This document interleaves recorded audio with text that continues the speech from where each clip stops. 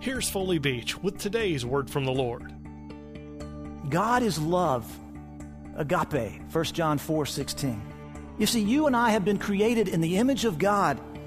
We are made to be perfect mirrors of God's agape, of His love to the world around us. We are supposed to be mirrors of that. And sin is my failure to act as the God of agape acts. Sin is my failure to act toward you with agape love.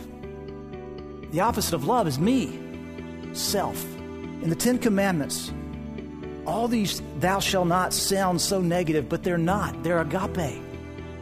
You see, this covenant is a covenant which reveals our sin, and our sin is our neglect and failure to love God and to love our neighbor. To hear more of the teaching of Archbishop Beach, visit awordfromthelord.org.